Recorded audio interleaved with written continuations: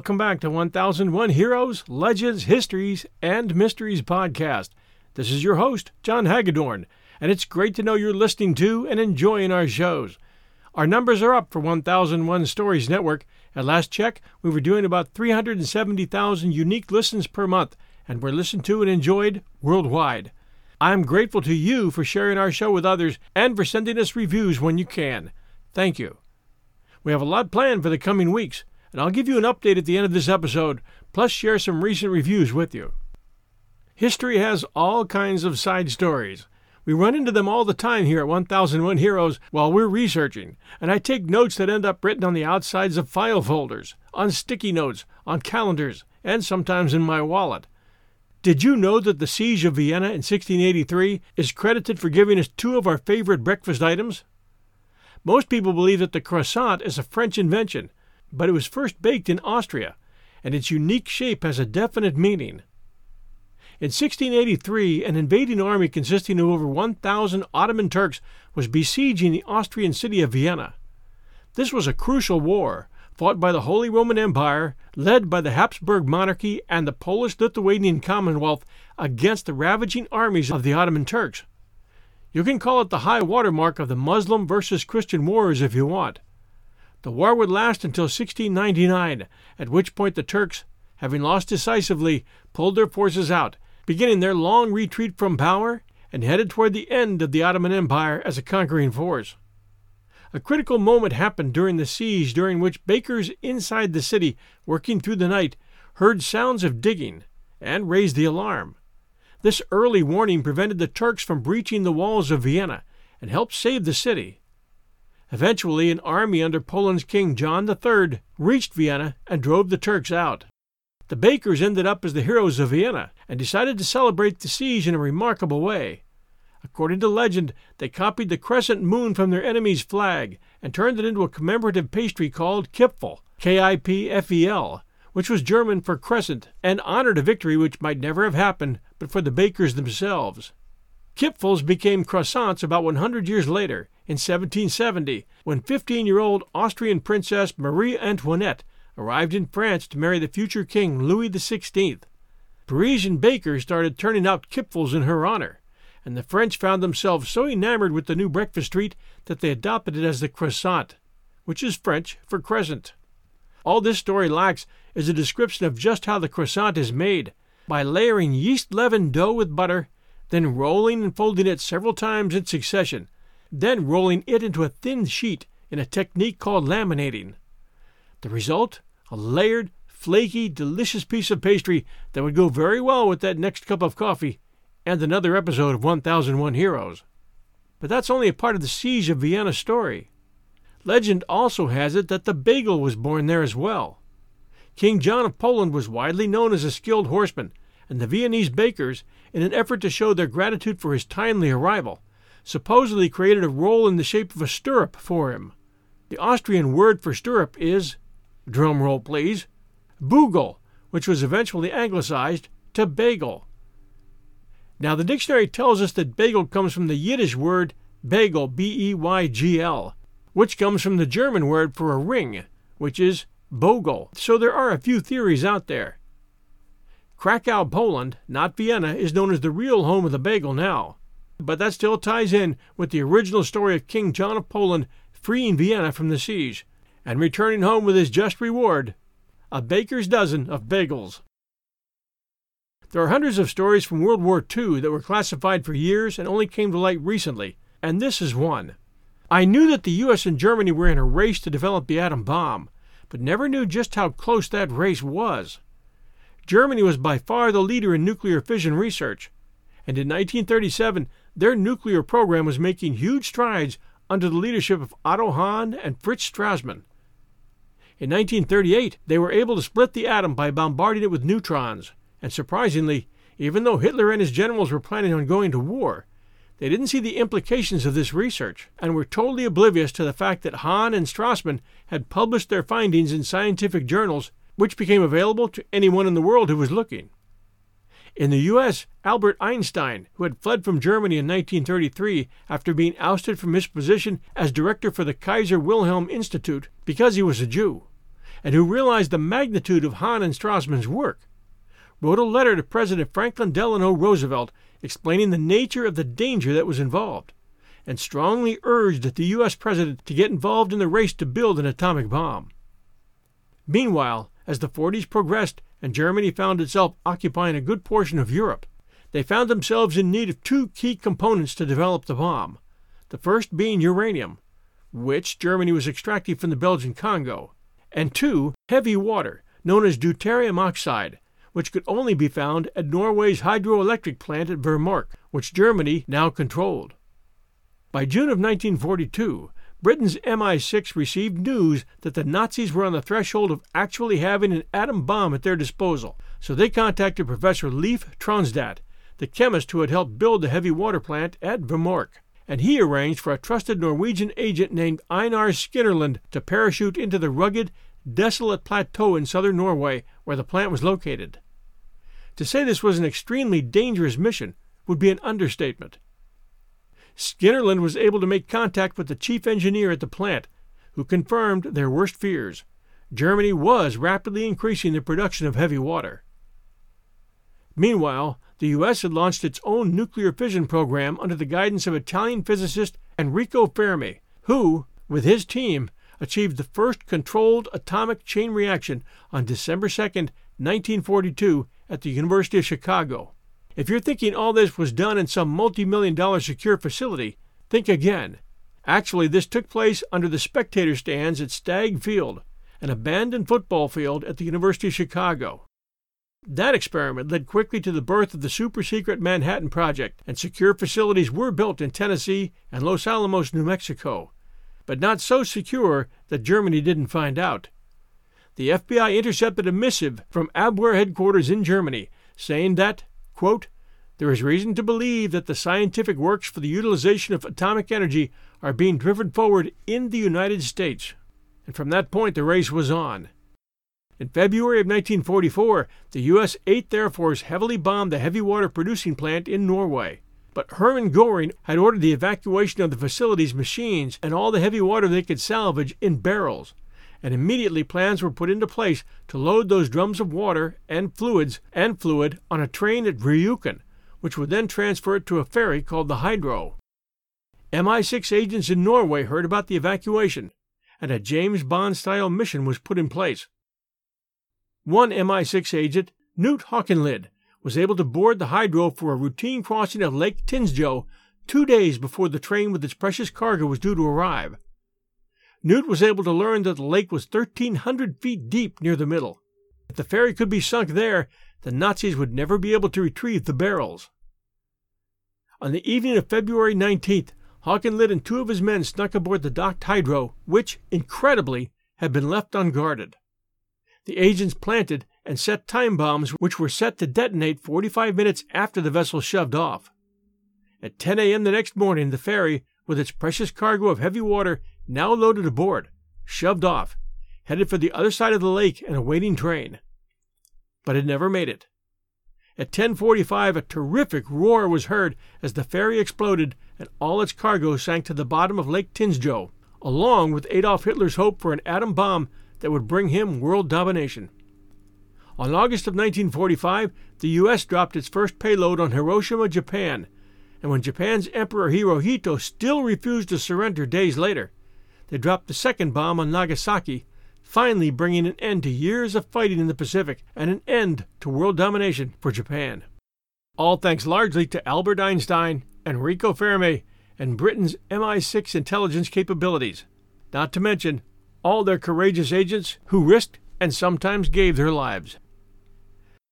The American Revolution had its share of heroes, both sung and unsung, and one of the most colorful was a young man whose name was Peter Francisco.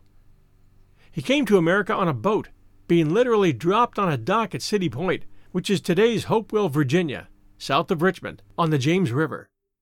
He was 4 years old at the time. It was guessed that he was of aristocratic Portuguese descent, and possibly born in the Azores. A kindly man named Judge Anthony Winston heard about him and took him in and raised him, teaching him the concepts of liberty as espoused by his nephew Patrick Henry. Francisco learned to read and write and was present in St. John's Church in Richmond when Patrick Henry gave his famous "Give me liberty or give me death" speech. When the revolution broke out, Francisco, although in his late teens, was eager to fight, being well trained with broadsword and gun, and being huge in physical stature, with enough strength and courage for two. He joined the 10th Virginia Regiment and appeared in 10 engagements with the British from New York to the Carolinas, being wounded 5 times. Nearing the end of the Revolutionary War, his exploits had become campfire talk throughout the Continental forces. Like the time he slew 11 redcoats at Guilford Courthouse, North Carolina, with his fearsome extra-long broadsword, or the time he carried a 1,110-pound cannon on his back during the Patriot retreat at Camden, South Carolina. And Francisco was there at Brandywine and Germantown and Monmouth, as well as the capture of Stony Point. At Camden, he saved Colonel Mayo's life by killing a British officer who was in the process of taking Mayo's life as the battle came to a close. And at Stony Point, he was the second man over the wall of the fort, fighting back against British bayonets.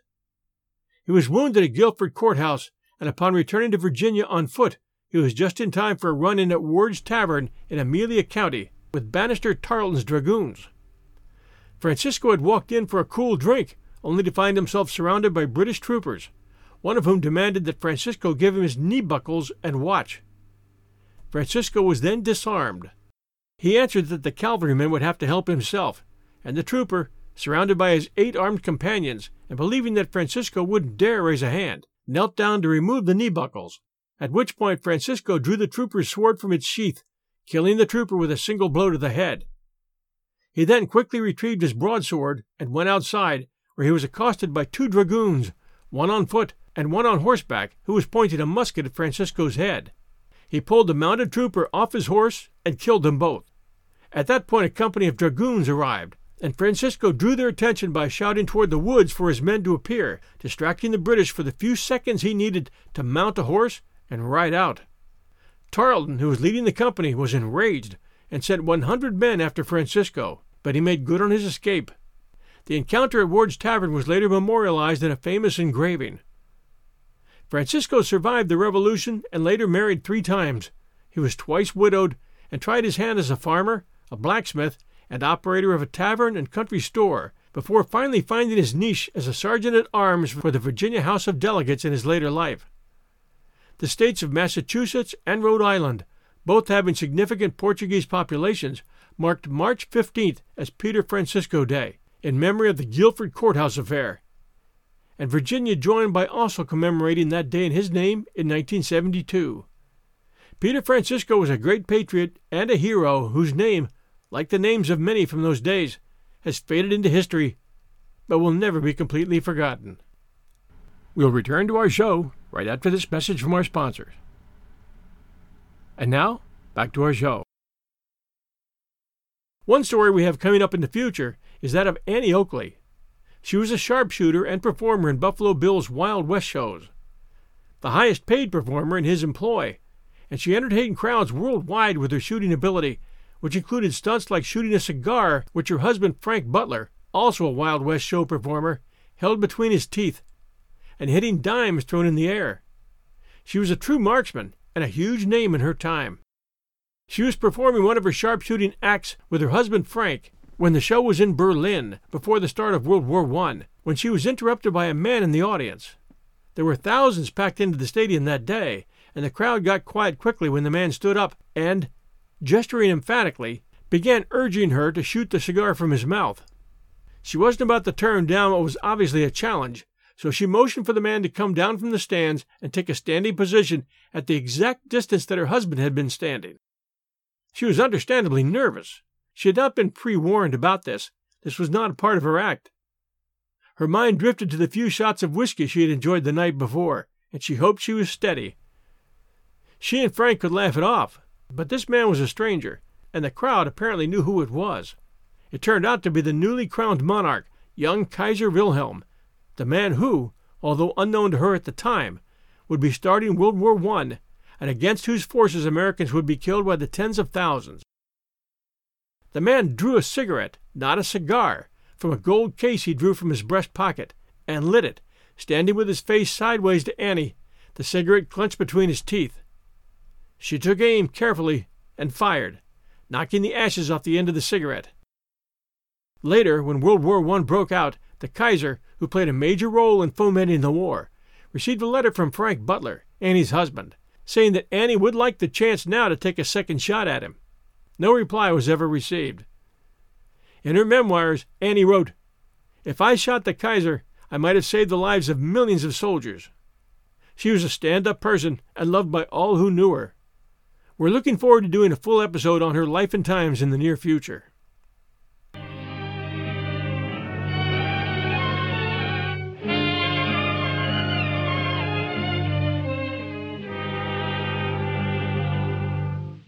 They used to tell me I was building a dream, and so I followed the mob. When there was earth to plow or guns to bear, I was always there, right on the job. They used to tell me I was building a dream, with peace and glory ahead. Why should I be standing in line, just waiting for bread? Once I built a railroad, I made it run, made it race against time. Once I built a railroad, now it's done. Brother, can you spare a dime? Once I built a tower up to the sun, brick and rivet and lime. Once I built a tower, now it's done. Brother, can you spare a dime? Once in khaki suits, gee, we looked swell, full of that Yankee doodly-dum. 500,000 boots went slogging through hell, and I was the kid with the drum. Say, don't you remember, they called me Al. It was Al all the time.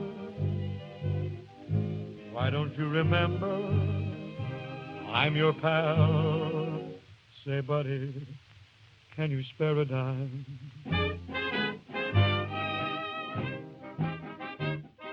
The song Brother, Can You Spare a Dime, also sung as Buddy, Can You Spare a Dime, is one of the best-known American songs of the Great Depression. Written in 1931 by lyricist E. Y. Yip Harburg and composer Jake Gorney, Brother, Can You Spare a Dime was part of the 1932 musical New Americana. The melody is based on a Russian lullaby Gorney heard as a child. It became best known, however, through recordings by Bing Crosby and Rudy Vallée, with Crosby's version becoming pretty much the anthem for the Great Depression in America in the 1930s. Yip Harburg's birth name was Isidor Hochberg, and he had lost everything in the Depression when the stock market crash wiped out his electrical appliance business, leaving him thousands in debt with no way to support his wife and 2 children. He would later say, "I found myself broke. All I had left was my pencil." He got in touch with an old high school buddy who was working his way up in showbiz and told him he had decided to quit the business world and become a songwriter. His old buddy's name happened to be Ira Gershwin, who had already come a long way in earning a reputation as being one of the greatest songwriter-lyricists in America. Ira told him that it was about time he put his talents to good use and introduced Hochberg to a man named Joe Gurney, and the two began writing together. Hochberg had Americanized his name to E.Y. Harburg and was known as Yip by his friends. They would sometimes sit on benches in New York City's Central Park to get their inspiration, and one day that inspiration came in the form of a hobo who approached them asking, "Buddy, can you spare a dime?" In that moment, Yip had a vision of all the homeless, jobless men who were in the same fix, men who had just a few years ago built railroads and cities and fought in World War I, and now couldn't find jobs because there were none. The lyrics, "Once I built a railroad, made it run, made it race against time, brother, can you spare a dime?" were powerful. These men had made an investment in their country, and they were getting nothing in return. The song became a huge hit, and it wasn't the only one for Yip Harburg. He was best known for writing all the lyrics to all the songs in The Wizard of Oz. Maybe it took a man whose life had been turned upside down by a sudden introduction to poverty to come up with an anthem that pulled people through the Depression and better times ahead. Just one of millions of great American stories. And here's another story, this time from the French Indian Wars, and it's about a lost artifact called the Silver Madonna. Those of you who watched the TV miniseries Turned might remember the shadowy backwoods character named Robert Rogers, who for a while headed his own band of cutthroat Indians and Loyalists in return for payments on scalps delivered to the British. They were called Rogers Rangers, and sometimes the Queen's Rangers, and they were one of the many dangers that all Patriot colonists had to watch their backs for, especially when traveling. Rogers was raised in the wilderness and knew the ways of the Indians, learning how to speak their language, hunt, and kill from an early age. He served as a scout early in the French Indian War, and quickly earned a reputation as a bloodthirsty mercenary, rising quickly on the British roster as the man to call when they needed quick, bloody work done that couldn't be pinned to them. For a few pieces of silver, there wasn't anything that Rogers wouldn't do, and his Indians and mercenaries worked for nothing save plunder and scalps. By mid-1758, Rogers had been promoted to major and commanded 600 men. General Jeffrey Amherst, who at the time commanded Fort Ticonderoga near the New York-Vermont border, was growing concerned about the number of raids being launched by the French and their Indian allies, and he wanted a retaliatory strike that would burn fear into the hearts and minds of the French and their friends, in this case the Abenakis, whose main village was called St. Francis. Amherst ordered a hit and told Rogers to take no prisoners. It was a village consisting of small European-style homes in the center of which was a church with a Catholic priest, and in the village lived a few hundred people, mostly, on that day, October 4th, 1759, old men, women, and children. That village, located on the south bank of the St. Lawrence River, just over the Canadian border, contained a mixture of tribes that had been pretty much wiped out in New England, along with a handful of whites who had been captured and adopted Indian ways or joined at their own wishes. Rogers and his force surrounded the village in the early morning hours and attacked at the sound of his musket shot, killing all the inhabitants in a blood frenzy that spared no one within a period of less than half an hour. The Catholic priest was dragged out in front of his small church and shot. During the melee, 24 of Rogers' killers entered the chapel and began filling plunder bags with golden chalices and candlesticks and anything that looked valuable. Upon reaching the altar, several of the Rangers halted, stunned and staring at a remarkable statue which was reflecting the flickering flames from outside as the houses and village were put to the torch. The Silver Madonna was 2 feet high, made of pure silver, and showed the Virgin Mary holding her baby. The men hesitated for a moment, then grabbed it, took it outside, and secured it to the back of a sturdy pack horse.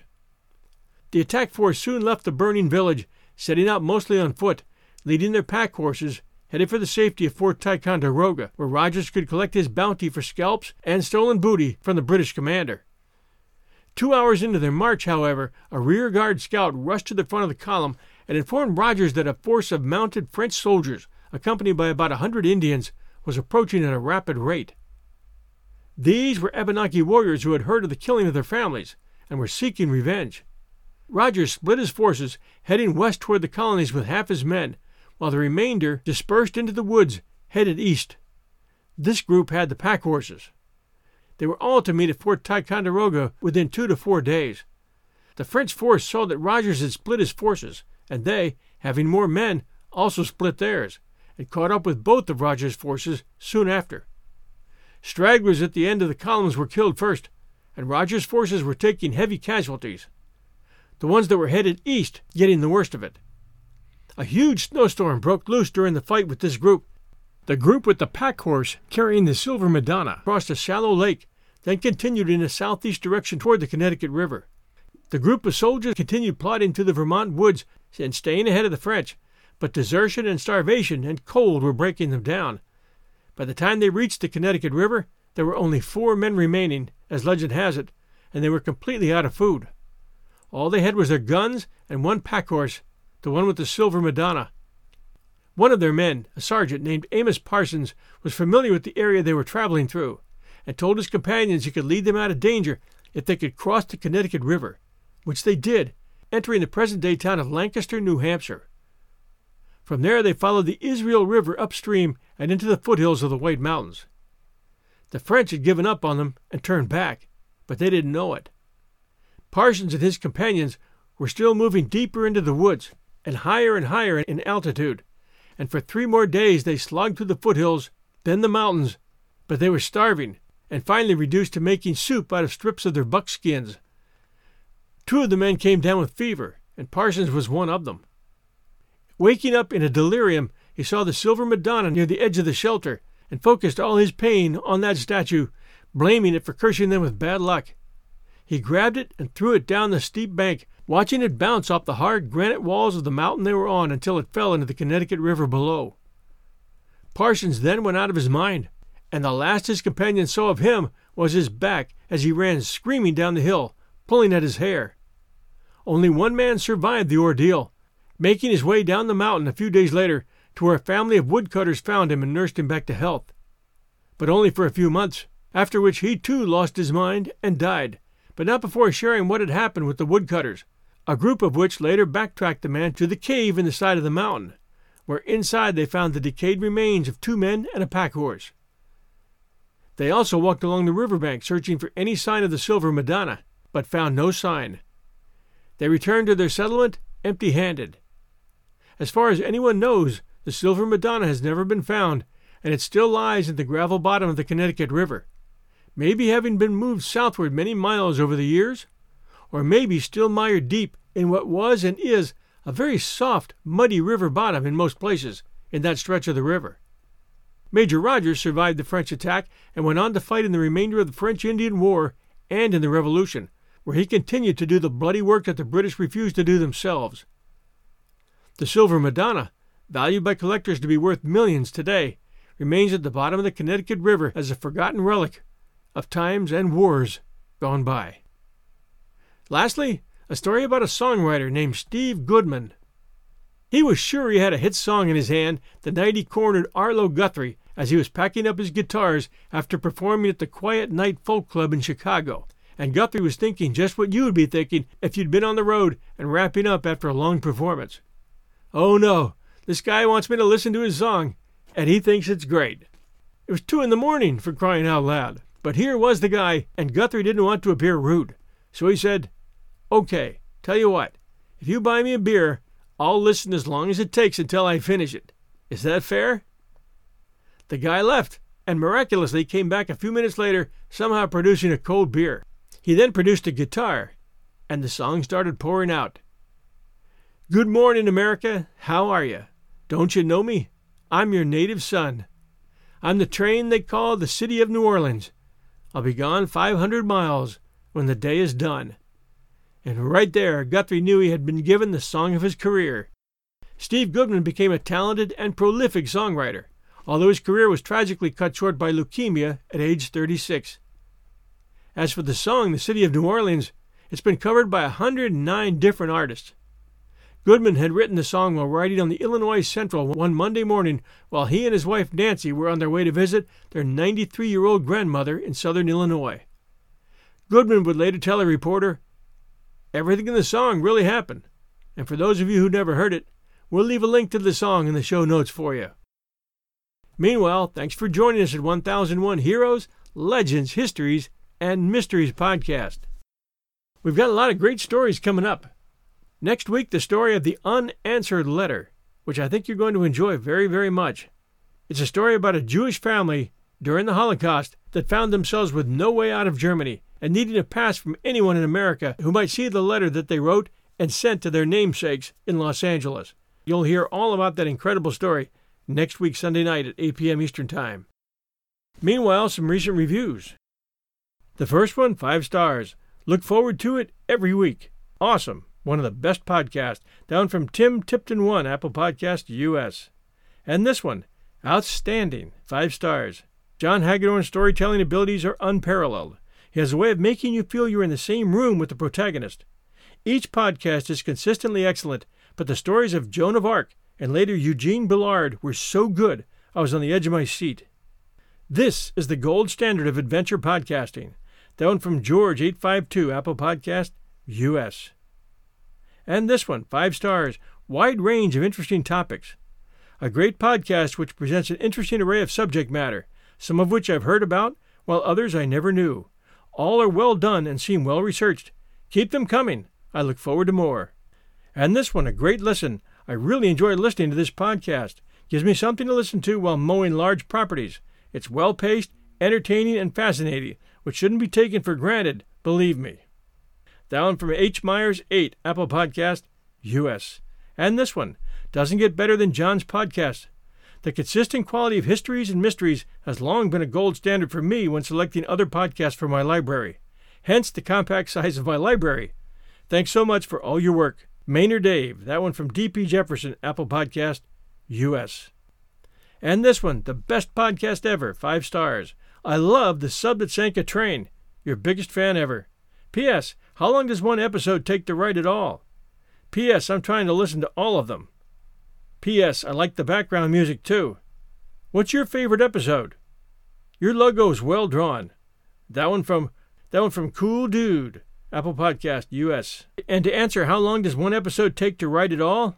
Depends on the length of the episode. Some require a lot of research, and that research can take hours, not to mention the hours spent sometimes checking out videos and reading other stories and reading entire books and just trying to get a feel for the subject. So some can take a lot more than others. I would say an average of 3 hours for a 1001 Heroes podcast. Then after you write it, you need to do the audio, and then you need to edit that audio. That takes some time as well. Then we have to do all the work it takes to put it out there. But for me, I love what I'm doing, so I don't think of the time. Thank you for your comment about the background music. It's music that we got at the very start, and it's called A Hero is Born, and it was done by a composer named John Wright, and I paid for the rights to it. What's your favorite episode? Oh, I've got a lot of stories that I really, really loved to get into and do. So many, it's almost impossible. But I really liked Bonnie and Clyde. There was a lot that went into that story. A lot of the story surprised me. And when you hear the sound effects in Bonnie and Clyde, whether it's a Browning submachine gun or whether it's a BAR, those are the actual guns that they used and the actual sounds that those guns made. So we tried to make that as realistic as possible. Same thing when we did the Battle of Midway, the different types of airplanes that those carriers used as part of their fighting force. Those sound effects of those planes were the original ones as well. At any rate, thank you so much, all of you, for being great fans, for sharing our show with others. It's great to have this opportunity to be with you every week. I'm looking forward to next week and all the weeks ahead. Thanks so much for being great fans. And we'll be back next Sunday night at 8 p.m. Eastern Time. Until then, everyone, stay safe.